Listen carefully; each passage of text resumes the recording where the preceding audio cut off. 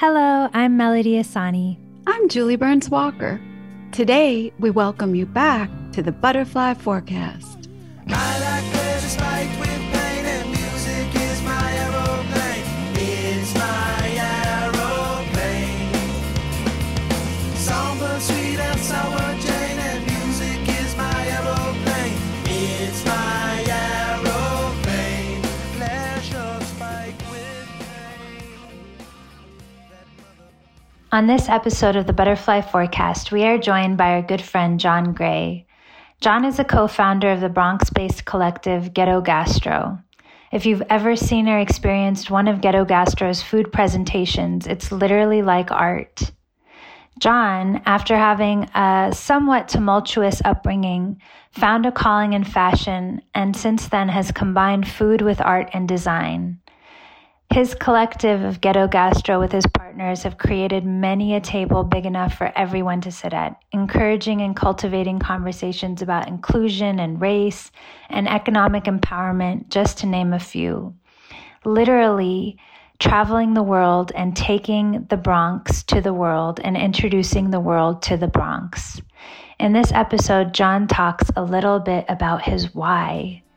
We hope you enjoy it. We sure did.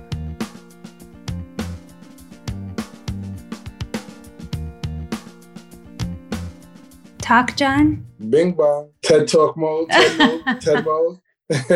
Speaking of which, I just rewatched your TED Talk today. Actually, it was the first time I watched it. Well, I was there, which was the best, but it was the first time I watched the video since it came out. Like when they released it, I watched it and then I haven't seen it since, but it just put me right back into that auditorium. And I remember being so proud of you, even though I was so scared you weren't going to be able to pull it off. Yeah, Mel was the first person I practiced with. And she was like, you got to start over, dog. John, that's really testament. That experience was such a testament to who you are. Like he was practicing the TED Talk, and it was 2 days before you were supposed to deliver the talk? Yeah, like 2 days. It was 3 days, maybe 3. Maybe 3, right? And a TED Talk is huge. Like people work their whole lives to do a TED Talk or, it's just like a really big deal. They practice, they have coaches. It's like there's books on it. Like people read books like how to do a TED Talk. Oh, shit. So John was like, hey, will you listen to me? Like, my rough draft or whatever. And I was like, sure.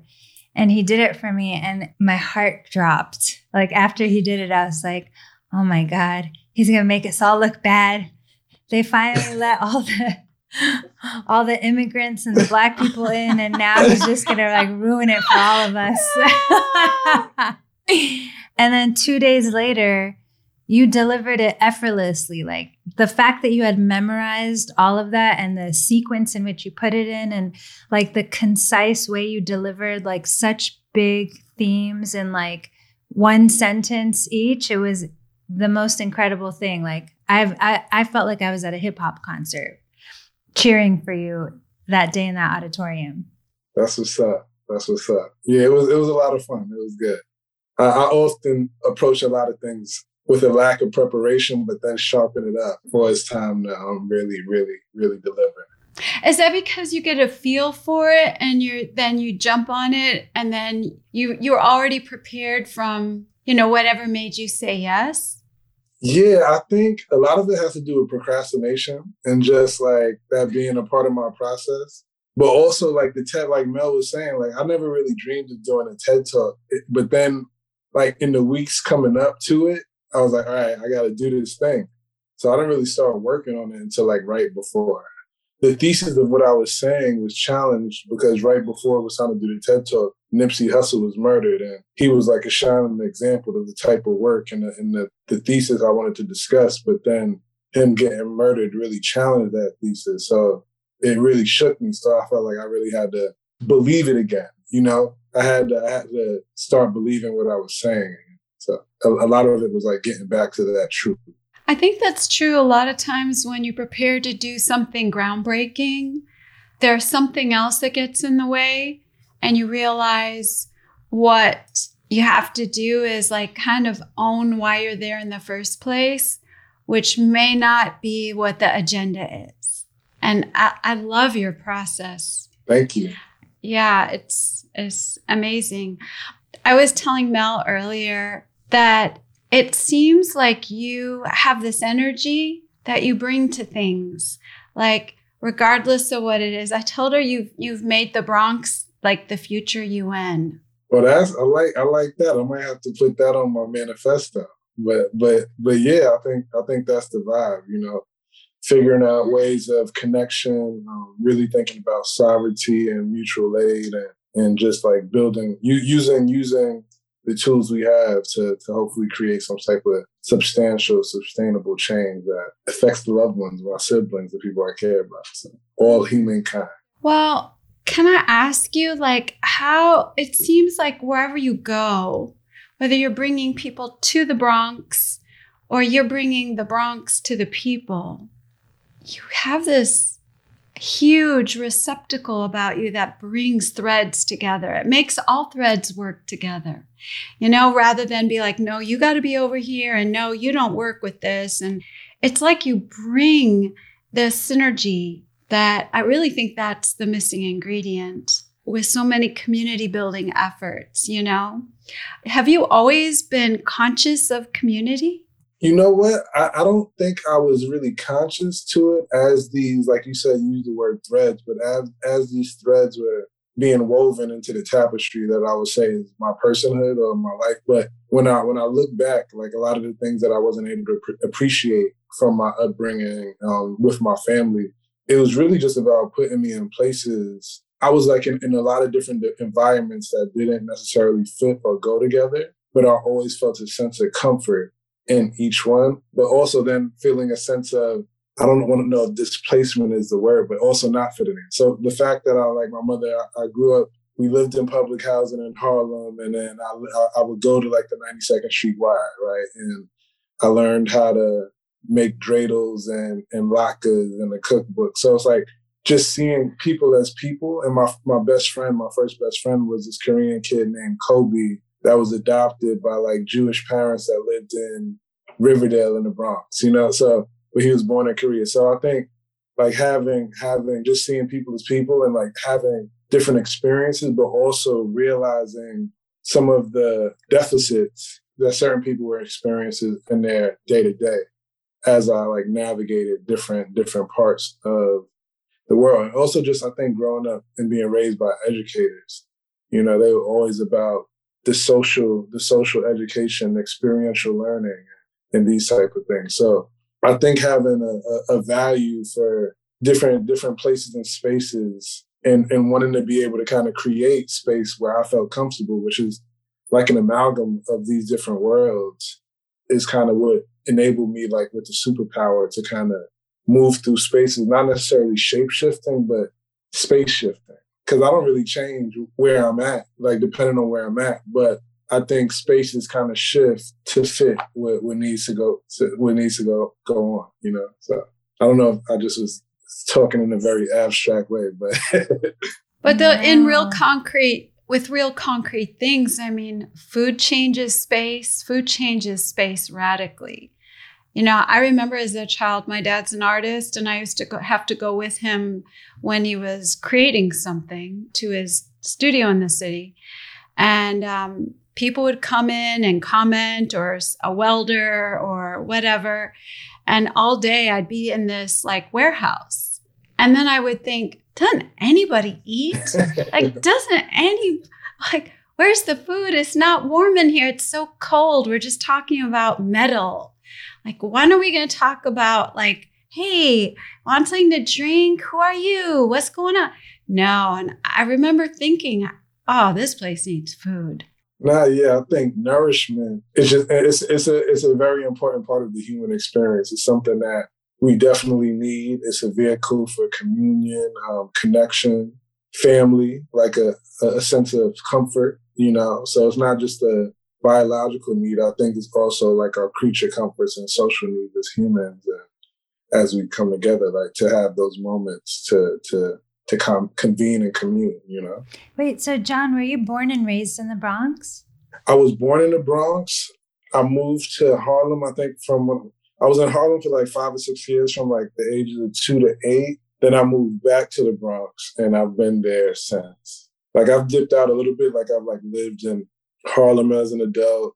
I've lived in like the West Village. Like I've bounced around, but I've always kept my spot uptown. So I've always had a Bronx address since I was 8 years old. What did you love most about being in the Bronx? Like, what was it that, because it feels like you love it like a friend. What made you fall in love with it to always, like, it feels like you bring it everywhere you go with you. You always go back to it. You know, it's funny because growing up, like I was mentioning earlier, a lot of the things that you take for granted or don't fully understand or to appreciate, you know, are things that you come as you have more life experience and like understand the true value of things. I think from my coming of age, what I really appreciated where I grew up in the Bronx was like, it was an urbane environment, but with a great access to nature. It was a diverse community. So all different types of flavors and vibes, like a lot of immigrant culture. So, you know, again, different flavors and vibes and culture. So like being able to have a snapshot of other ways people live was definitely valuable for me. But then like when I think about the whole Bronx to the world and where that kind of was born from, you know, the ego really, like growing up in New York, where you from, like what hood you repping, all of that thing. Like people always have a lot of slander on the Bronx, and I felt like the Bronx never got its respect for being a hub for creativity. So I was like, all right, we're gonna just fly this flag. Because honestly, growing up when I was really young, people considered me a cat from Harlem, and because like a lot of my friends were in Harlem, I went to church in Harlem.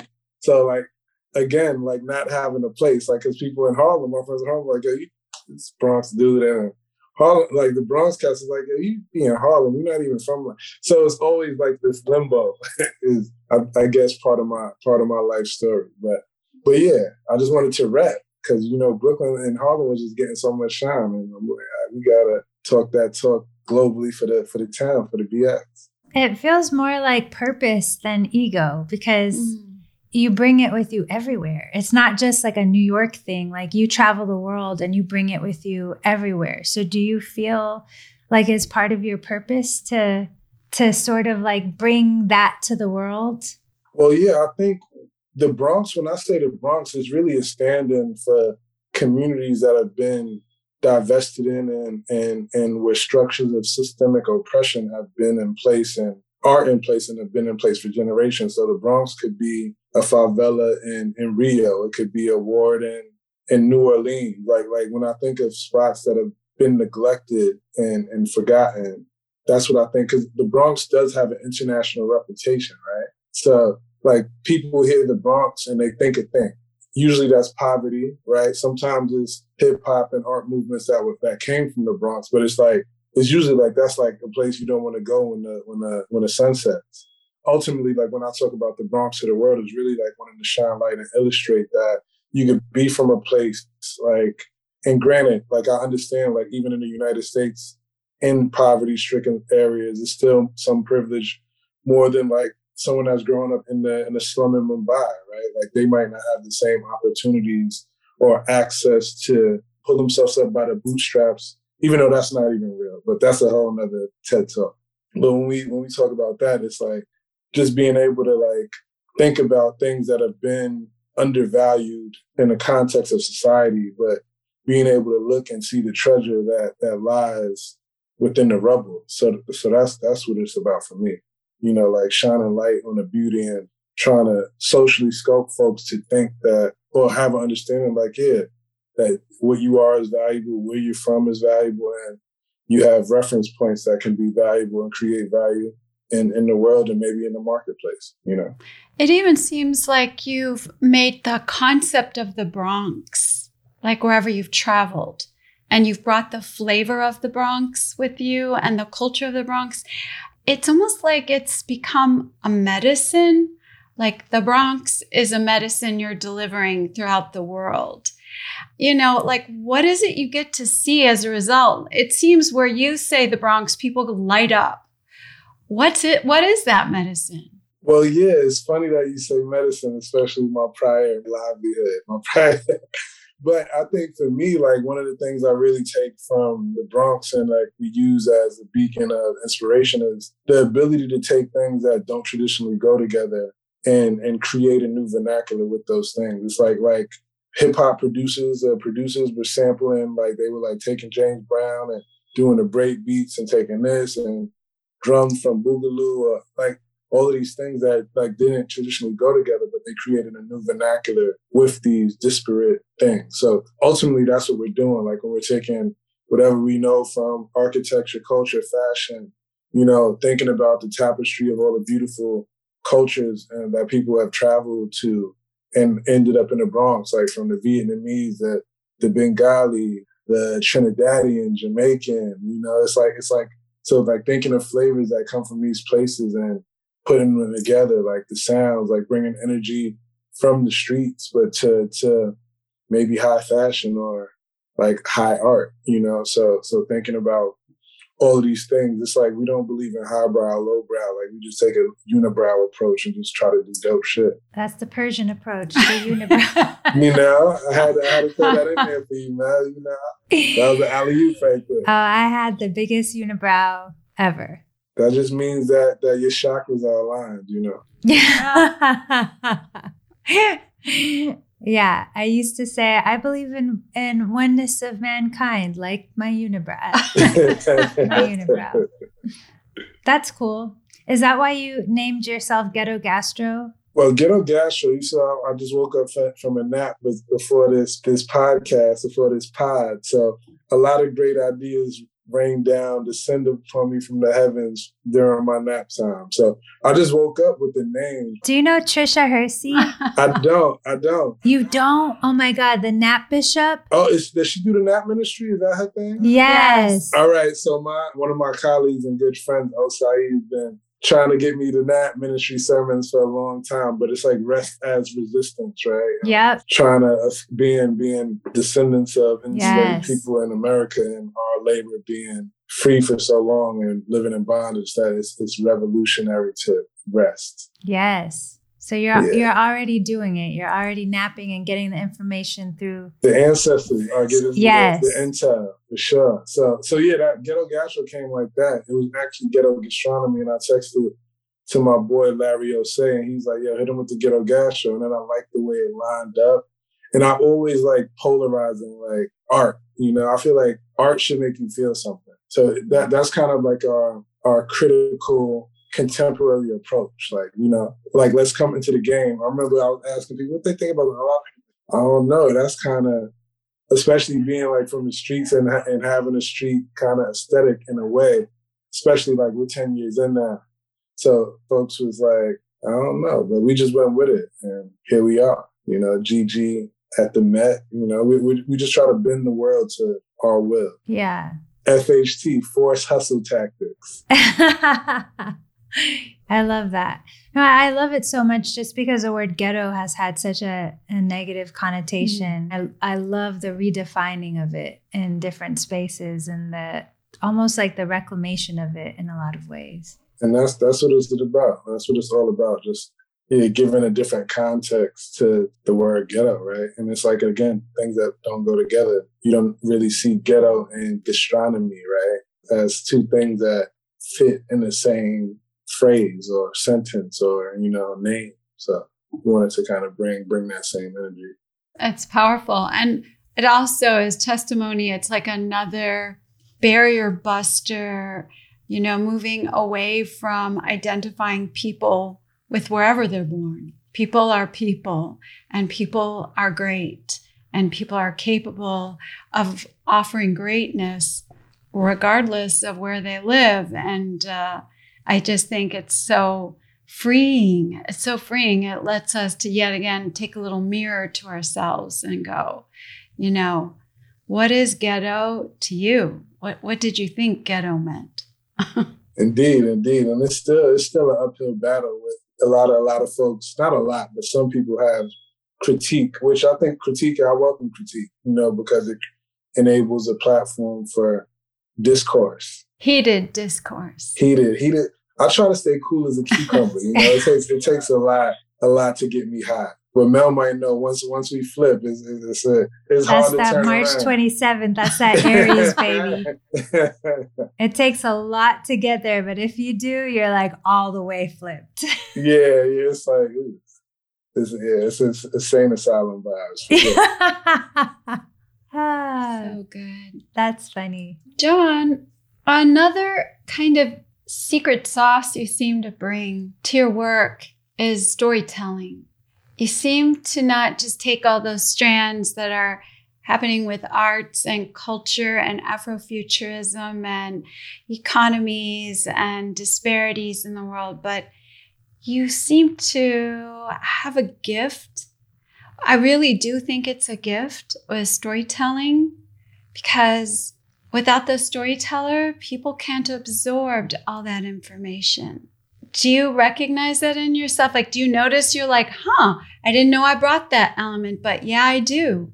Yeah, like you said, it's a gift, right? Like my great grandfather, I remember you mentioned, you were talking about the lineage earlier. My great grandfather was like a bishop and a community leader. And, a lot of the things I think I do is me probably chasing his ghost. I've always been competitive with ghosts for some reason.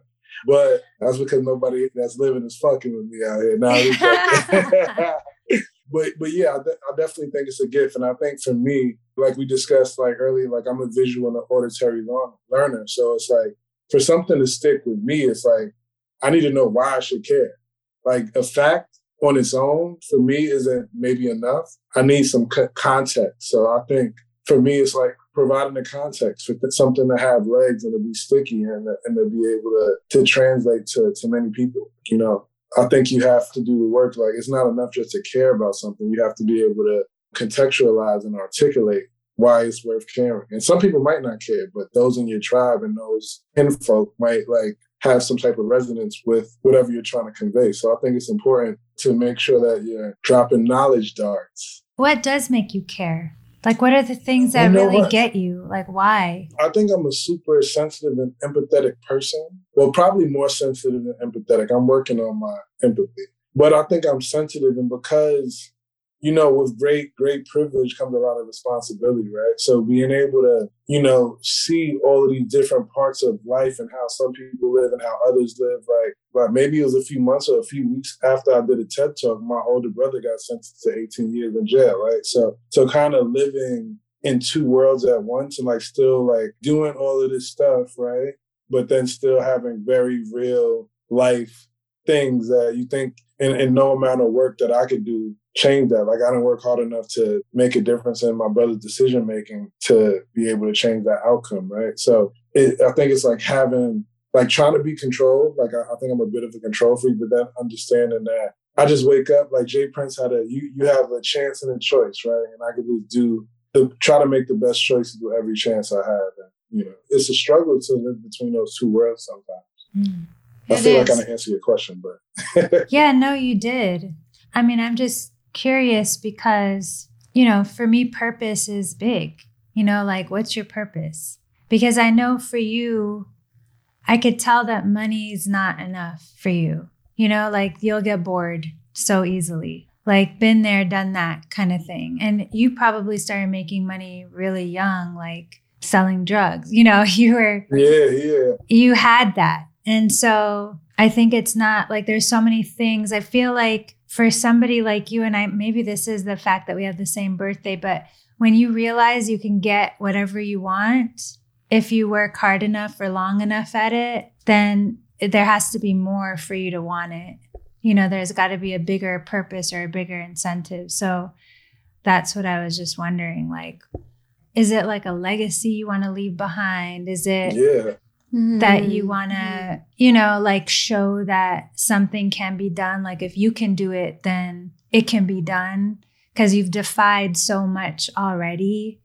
Do you get high off of like inspiring people when you do that kind of stuff? Like, what is it? Because you're such a leader in the sense that you like create these things and then you lead them and then you go off and like are on to the next thing. I think you took all of the words out of my mouth, but yeah, yeah. Part of it is legacy and like having like I call it the revenge of the nerds. Like, a lot of adults that are successful sometimes they might not have had felt the glow that, or they think that achievement is going to fill the void, a gaping hole that's within them or that's been within them, whether they weren't accepted or they weren't cool in school or whatever those things. But because, and I had one of those holes like growing up, you know, I think not having a father and having abandonment issues, all of the things, right? You try to compensate, like, and like you said, I became a very successful street pharmacist at a young age, like as a teenager, making a lot of money and like understanding like it's a level of fame when you're like doing your thing in the streets that comes. So you feel a little bit of that, right? And then I caught a case, and then you see everything get wiped away. Like when you can't provide or you're not as useful to people, you can see how humans could discard you, and like this illustration or this illusion of who you thought you were based on what you had or what you do is just window dressing. So then you have to deal with the internal. So I think having learned those lessons young, and I'm still continuing to learn them in different ways, gave me that like, oh man, I got to really figure out what my time on this planet is about, or what do I want it to be about. And legacy is a part of it. Maybe not in the traditional sense of like the last name and all of that. But I think like you hit it on the head. Like Nip said, the highest act of God is inspiring others, right? So being able to, and Pac said, I might not change the world, but hopefully I inspire someone that does. It's just showing the possibility, because I feel I've never really lacked the confidence in my ability, what I could do, like you said, manifestation and putting in the work and the hours and stuff, staying diligent. I don't feel like there's a limit. Once I decide like to do the thing, is going to happen. So I just want others from similar backgrounds, similar environments to tap into their same power for the betterment of the community, of the world as a whole. Because for me, my cipher is like, all right, I wake up every day thinking about how do I become the best version of myself, first for myself, then my immediate people, my loved ones after, my colleagues, the Bronx, the world, you know. But I know if I'm not doing the best for myself, I can't be the best for anybody else. So I love that. That's so cool. True. We've been talking a lot about peace, right? Like world peace, and how it starts on the inside. Like it starts with inner peace, like you having peace with yourself and like creating your own world and then being that world in the world. Bars. Look at that. Look at Mel dropping bars.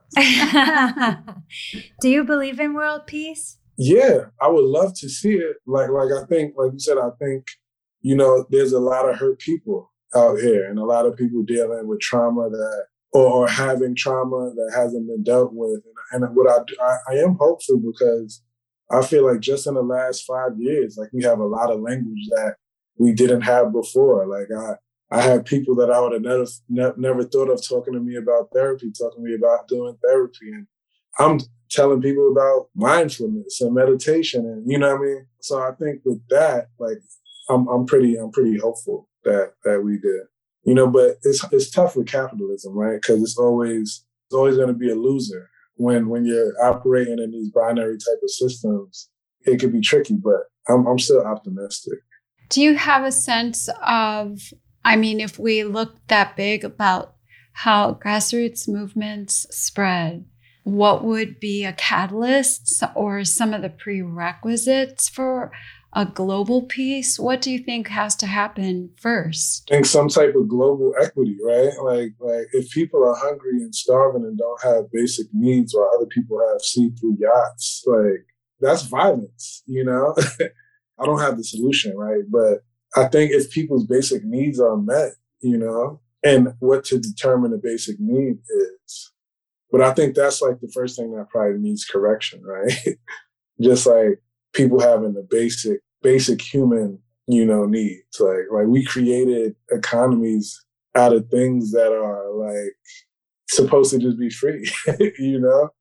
It's like we're the only organism on this planet that pays to reside on it, you know, or like that pays for food and stuff like that. So it's just different things that, and I don't know the answer because we're so invested in the systems that are intact. And I don't know, I'm maybe a little skeptical or cynical in the ability of those things to be reversed overnight, you know? So I'm trying to figure out what I can do and maybe what systems I could test out and try out with communities that I'm a part of within the capitalist system because I don't see it overturning in my lifetime. But yeah, I think dealing with those bits will because if your stomach is rumbling every night, like you're not caring about global warming. It's like hard to care about anything else but what you're dealing with.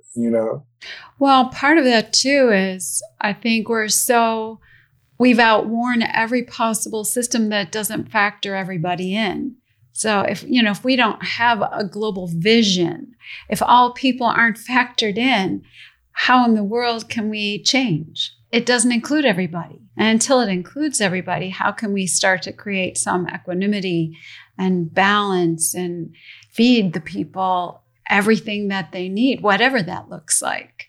I don't think we've ever gotten out of our self-interest before. And that would be powerful all by itself. There it is, the UN in the Bronx. That's the one.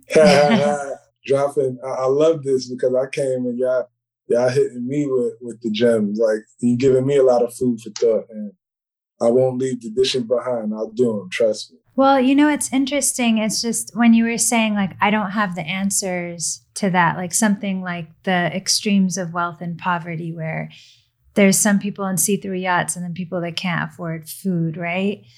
I was talking to my cousin and she was saying how she was making the differences within her company. And it really kind of blew my mind because I didn't know how I could contribute to that. But as individuals that have our own companies, like basically you've created a movement with Ghetto Gastro. Like it's an establishment.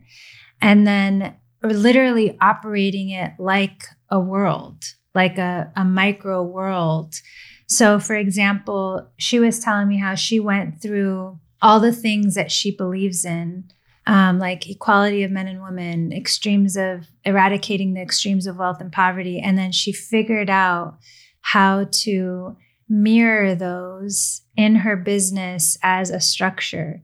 So for example, with like the wealth and poverty issue, she set a salary cap for all her like C-level employees or like whoever was at the top, that regardless of how large the company grew, that they wouldn't get paid more than whatever amount that they established would be enough for them to live comfortably, so that they could use the excess of that money to help balance the inequity in the world, essentially. And I thought that was so cool. And it's just like a really great exercise to think about, like, what are the things that I believe in? And then how can I create those as like a way to run my business? Because I never learned anything about business from a traditional sense. I didn't know what I was doing when I started, and I've kind of created it along the way. And I know that you've done the same. Like, we've kind of like taken bits and bobs from places on the outside and just kind of like, hybrided them together. And it's like, ta-da! Building a plane as we flying it. Yeah. Sure. That's like, a great way. Without a doubt. Yeah. Yeah. No, I like that. I like that. Like starting, and I think it goes back to when we just spoke about mindfulness. It's like, you have to start doing it from within. So whether it's a corporate entity, whether it's your person, it's like, yeah, you got to really practice what you preach in these streets. Yeah. And figuring out what it actually looks like when you've never seen it modeled before is really fun in a way. Like, it's interesting. Like, how can we model this? And maybe it's kind of also the same thing, John, that you were saying earlier. It starts with yourself. Mm-hmm. And you get that solid, and then you can start to look at who's around you and, what you can change. I think one of the things that we trip ourselves up with is thinking that we have to do everything all at once. And I think that always ends up in the same place, because that's not new. But we have to go slow. I think we have to give ourselves permission, just like nap time at work. We have to give ourselves permission to take it slow. I've received. I'm picking up what you're putting down for sure. So it's so hard when everything's so fast around you. You just got to slow the game down too. You used to play ball a little bit, Mel, right? You got to just let the game come to you sometimes. So like when when things get overwhelming, I just try to remember that mantra, like, all right, let's go slow to go far. I love that. I really love that. That's good. That's the human pace. I think that's the real, because I think all the technology has given us the illusion that we're supposed to become like it. And I think that's how we lose touch with each other. And we don't have to please technology. Look what happened to us today. Yeah. Yeah. We had to go slow and figure it out. You know, headphones and speakers, like that. Yeah, but we got your light right. We got the sound right. The light. You know, you got the glow. Yeah, you're glowing. It's abundance. That's that Lucille sun. Yep, you got that Lucille sun. I love it so much. John, thank you so much. Thank you for having me. I'm super, so much gratitude, and I'm honored to be, you know, given a platform to converse and convene with you beautiful humans. Yeah, you know, there's something about you I love, and it's like anytime I talk to you, I don't know why, but afterwards I feel at ease. Like I'm just like, everything's gonna be fine. Like we got this. Because you do. Yeah, but you really put that out there. I don't know. There's something about the way you carry things that really makes you feel like, oh, we're good. Like it's almost as if like I can take my time. Like it's fine. It's abundant. Yeah, it's abundance out here. You know, it's all here for us to shape and create and enjoy. So thank you for reminding us. Yeah. Well, thank you, and let's connect sooner than later. Yeah. Sounds good. Michelle. Much love. Okay. Love you, John. Peace, y'all. Peace.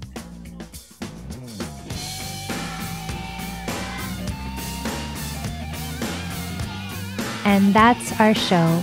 Thank you so much for joining us. Thank you for joining us. See you next time.